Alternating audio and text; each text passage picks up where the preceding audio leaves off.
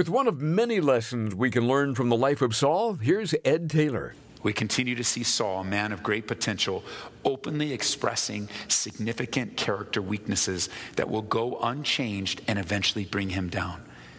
Friends, if the Lord has revealed a spiritually significant character flaw in your life, like you know about it, repent and ask God to make you a different woman and a different man.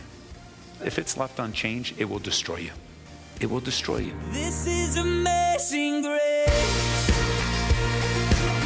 This is unfailing love. That you would take my place. Then you would bear my cross.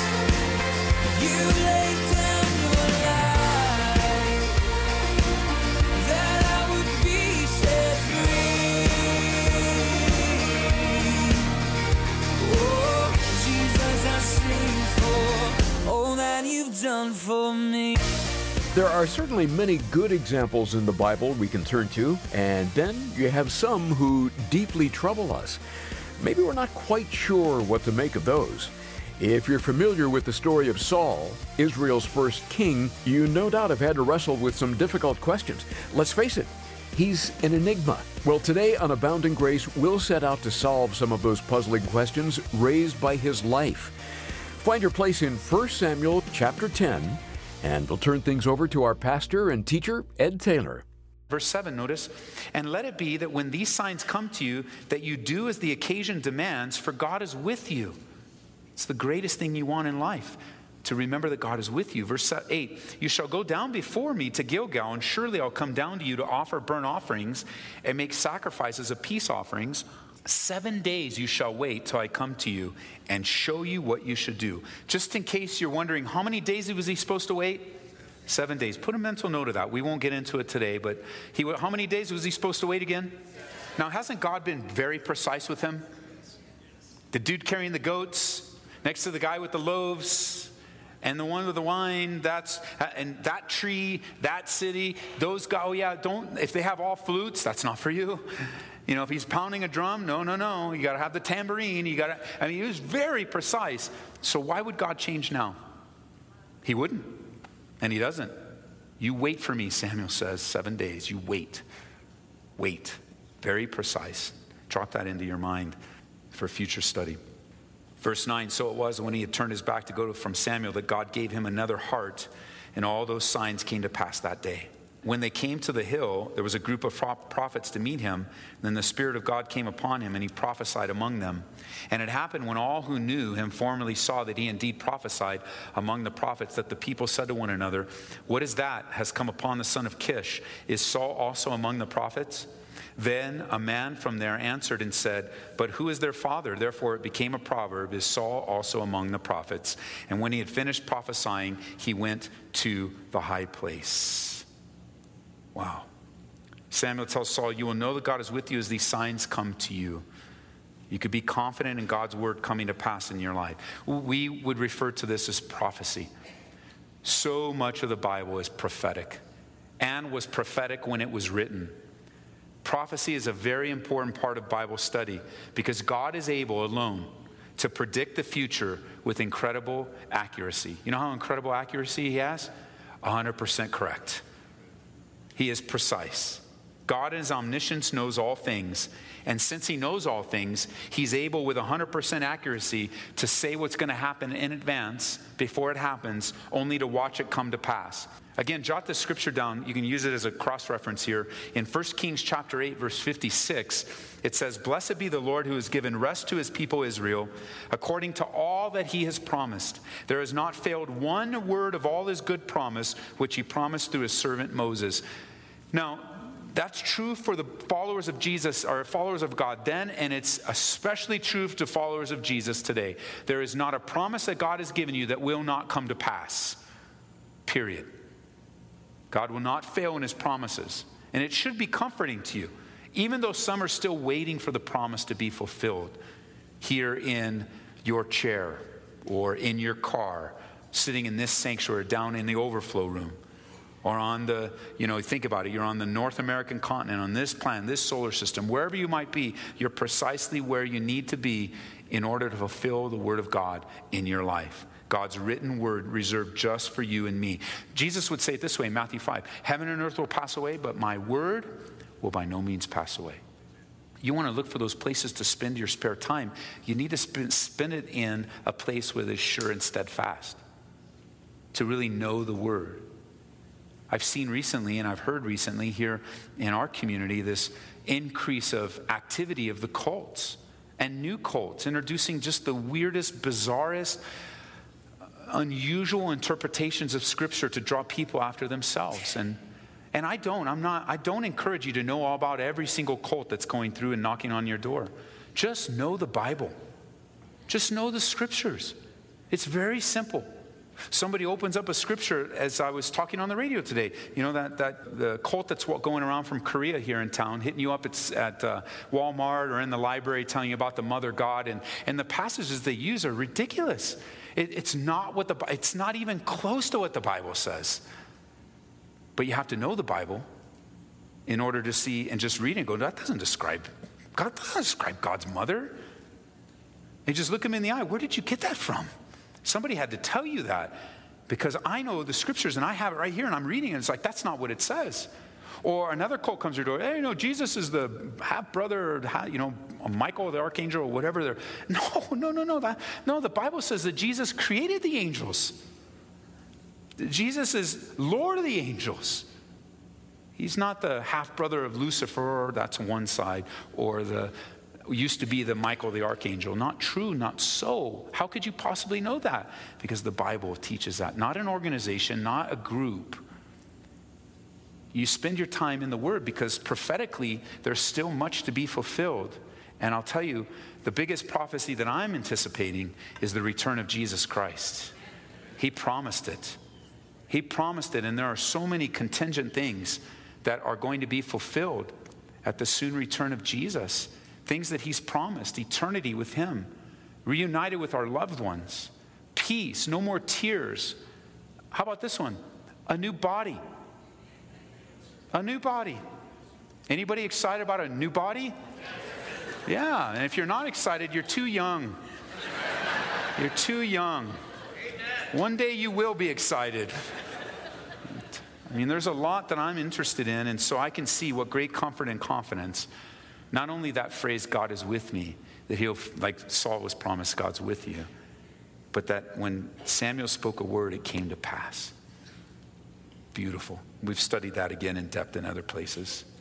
So, pick up with me back in verse 14, please. Then Saul's uncle said to him and his servant, where did you go?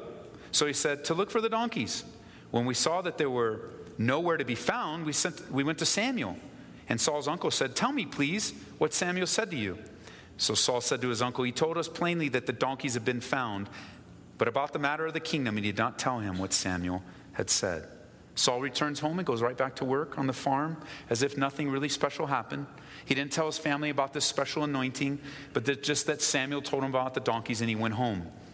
The experiences of the previous days should have taught Saul that God was with him and that God would take care of him and meet his needs if only Saul would trust and obey.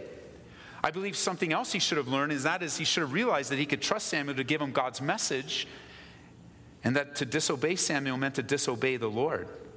See, one more task awaited Saul here, and that was to meet Samuel at Gilgal at a time that would be specifically given to him. It would be a test to see if Saul was truly devoted to the Lord and willing to obey orders.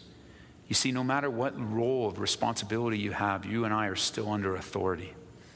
You don't ever get out from under authority in your life. That might be bad news to some of you, but it's the truth.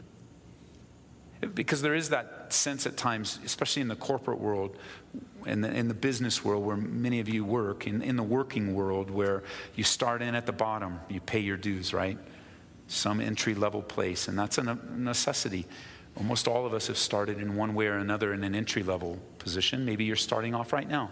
You're starting off your career and you're in that realm, and then you pay your dues, at least that's what they tell you, and then you get promoted and you get a raise and you get more responsibility. And somewhere along the way there is a thought, if I get high enough, they can't do this to me anymore. Whatever this is. There is always a this in every workplace. And if I'm the boss, then I'm the boss. But anyone that has moved in that realm of direction and oversight at work understands that you're not off the hook because you're the boss. And if you and I are truly walking in the Spirit, we won't view ourselves as the boss. We'll see ourselves as the chief servants. Because the way that Jesus operates is very, very different. That every level of responsibility is something that we get to do wholeheartedly unto the Lord. And if he has us in what would be considered an entry level, let's be the best entry level person possible. And he gives us more responsibility, and let's be faithful with that more responsibility. Let's not be murmurers or complainers or whiners, but rather represent Jesus in our workplace, wherever it might be. Let's give ourselves wholly over to the Lord.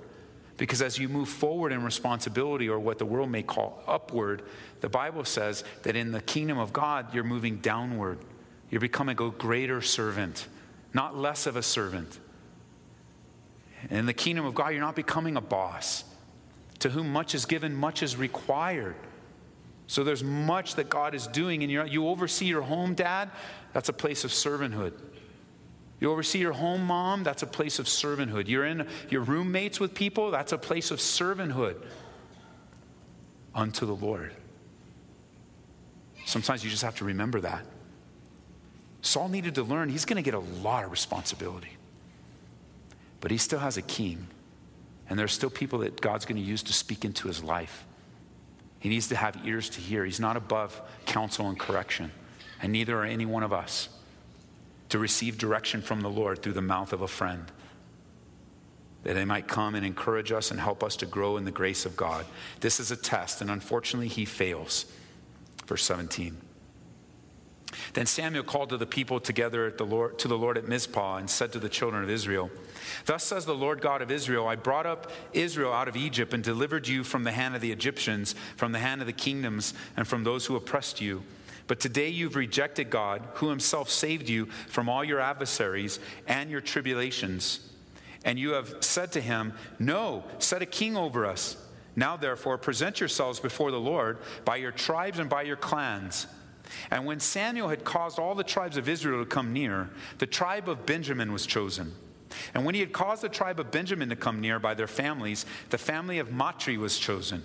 And Saul the son of Kish was chosen, but when they sought him, he could not be found. Therefore they inquired of the Lord further, "Has the man come here yet?" And the Lord answered, "There he is, hidden among the equipment." So they ran and brought him from there. And when he stood among the people, he was taller than any of the people from his shoulders upward. And Samuel said to all the people, "Do you see him whom the Lord has chosen? That there is none like him among all the people." So all the people shouted and said, "Long live the king." Finally, what the people ask for, they receive. It can seem like a real joyful, happy occasion if we're not careful to remember that it comes out of a rejection of God himself. Isn't that a twisting of the devil to make you happy for something that displeases God? That is such a trick. You know, a lot of that happens in movies and television. Something wickedly evil is happening on the screen in front of you, and they arranged it in such a way to make you laugh. Ha ha ha ha. But it's just like horrible. And yet we're being conditioned to laugh at something that God detests. Oh, I know it's just portrayed and I know it's all fake, and I recognize that. But it's also very influential. And it also has an effect on the mind. And to get us to laugh at something that God detests, for us to be comfortable with it.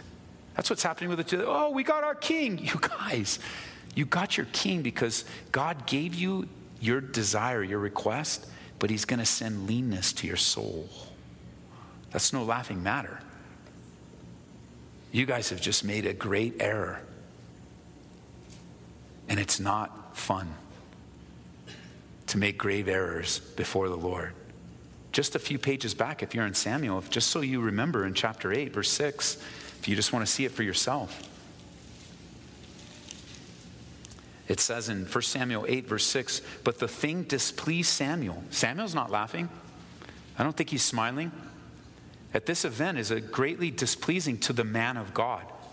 See, to the man of God, the things that are displeasing, the man of God is displeased. And so Samuel, he's displeased when they said, give us a king to judge us. So Samuel prayed to the Lord. And the Lord said to Samuel, heed the voice of the people in all that they say to you, for they have not rejected you, but they have rejected me, that I should not reign over them. Now remember, at this point, only Saul and Samuel know that Saul's been anointed king.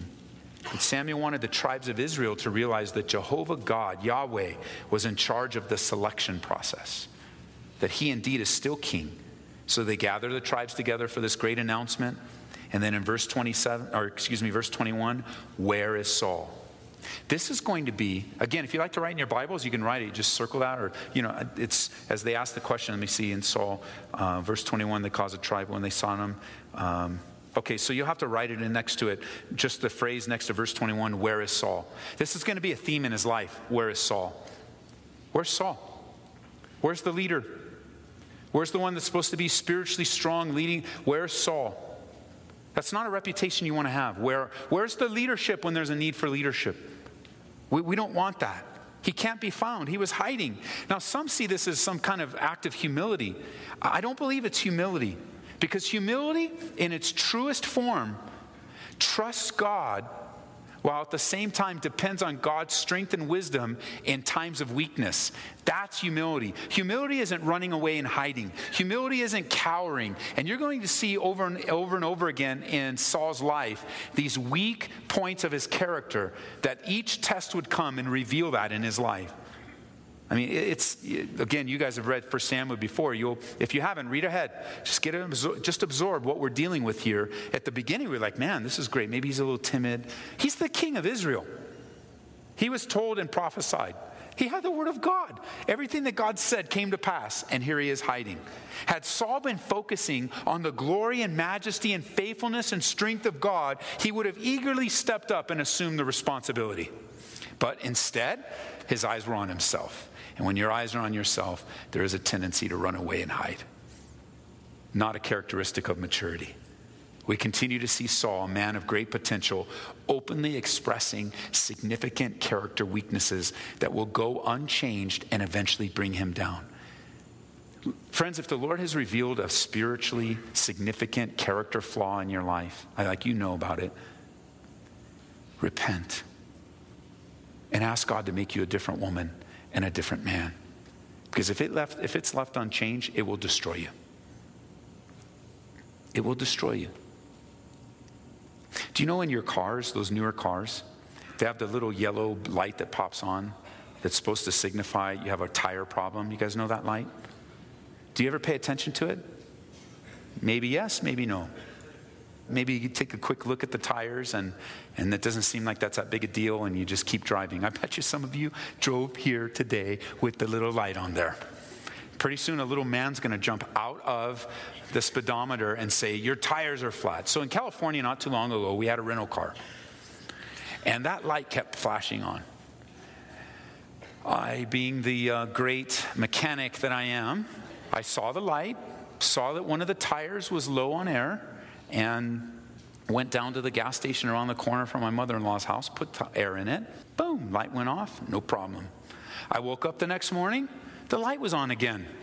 And one of the tires seemed to be, but I don't know, what did I do? I went around the corner, put the money in the little air machine, filled it up. The third day the light went on, I didn't pay much attention to it. I didn't go around looking at the tires. I'm figuring, man, that just must be broken. And I'm a master mechanic, and fixed it. That night I happened to be driving from my mother-in-law's house in LA County down to the church that I was teaching in Orange County, California, and no problem. The light was on, we made it, a little bit, whatever the speed of the freeway was, no problem. I had my wife, my children, and my mother-in-law with me, and we all went to church together. We went to dinner afterwards. We hung out. Excellent. It's late, major construction going on. As we're getting out of the restaurant late and saying goodbye to friends, the light's still on. I said hello, it said hello, we went on. And what it was saying all along is that, like, I had serious tire problems. And I got a flat tire. It was flat. It was completely 100% flat on the freeway in the middle of construction. It was after midnight with my wife and my daughter and my mother-in-law. She is a good woman, but she doesn't want to be out after midnight with a flat tire with a poor mechanic. So we had to call AAA. And it's like, hey, what's going on? But there's traffic. It's going to take hours after hours. And there I was, everybody out of the car, side of the road. Me and Josh, we changed the tire together. What a small price to pay for ignoring the warning sign. It could have been really dangerous. That tire could have popped. It could have done everything that the warning light was trying to tell me 3 days earlier. Eventually we just had to take the car back and get another one. It's their problem. It's a rental. It's your problem. Give me a car that the stinking tires work. That's what I'm renting. And I lost, not only did I have my whole family on the side of the road, well, we just changed it before AAA came and just told them no thanks, And then not only that, and have them in a place in the middle of the night, in the middle of nowhere. And then we had to waste the whole more than half a day the next day, returning the car and waiting in line and getting such an insignificant consequence to pay for a little warning light. The warning lights in life you're going to pay much higher price. Your character flaws. It's not just people's opinion. You really need to take it serious. You can't just give it some little flippant, yeah, I'll stop that. And then find out that the light comes on again. Oh, yeah, it's not that big a deal. Oh, that's just how I am. That's how I was raised. Or you look at someone else and you see a flaw, you go, well, no, that's just them. No, that's just them in the flesh. And you're the warning light. It can't just be, oh, that's just them. No, you can't. No, it can't be that. Because that light's flashing because there's a significant problem that's easily fixed. Easily. It might require some humility. It might require some effort, some sacrifice. In the spiritual realm, of course, repentance, honesty. Humility trusts in God. Humility doesn't run away. Humility solves problems that are in front of them. They don't run away and cause more. Humility recognizes the glory and honor and majesty of God, trusting Him at every phase of life. Saul has big problems. If you don't believe me, read on. Saul is a disaster, a catastrophe. He is someone that had such great potential, but already we're seeing weaknesses. I mean, we see positives too. Here's a guy that will go do and look for his dad's donkeys and not bellyache about it, and do it for day after day after day diligently. And at the same time, he won't magnify God as his uncle asks him about what happened. Oh, they told me about the donkeys. Dude, you were anointed king. Somebody asked you how you're doing. Yeah, I know. Well, I don't know. I changed the tire. No way. You saved a life. You're faithful. You don't hide when the day calls for you. You prayed up for when the day calls so that you can show up as a leader and lead the people into the presence of God. This is Abounding Grace, and Pastor Ed Taylor is leading a study of 1 Samuel right now. You can hear these radio programs on our website anytime at aboundinggraceradio.com. Another way to go and grow in the Word is by downloading our app. Search for Ed Taylor. This is a great way for you to take in the Word of God wherever you might happen to be. Abounding Grace is also available by podcast on Spotify, Stitcher, Google, and Apple. It's not a bad idea from time to time to sit down with a mature, older believer in Christ and hear what they have to say about the Christian pilgrimage. Well, you might say that's the sort of wisdom you'll glean from Warren Wiersbe's book on being a servant of God. He shares in it what he wishes he had known about ministering to others when he began his walk with the Lord. Ministry, he says, takes place when divine resources meet human needs through loving channels to the glory of God. Request a copy today when you give a gift of $25 or more to Abounding Grace. Call us at 877-30-GRACE. And as the cost of being on the radio are growing, we're looking to the Lord to provide for us. If He's leading you to take an active role in the ministry, either through a one-time gift or ongoing support, please visit us online at aboundinggraceradio.com or call 877-30-GRACE. Well, that'll do it for today. Come back tomorrow when Pastor Ed Taylor will pick up where we left off in 1 Samuel here on Abounding Grace. This is amazing grace. This is unfailing love. That you would take my place. Then you would bear my cross. You laid down your life. That I would be set free.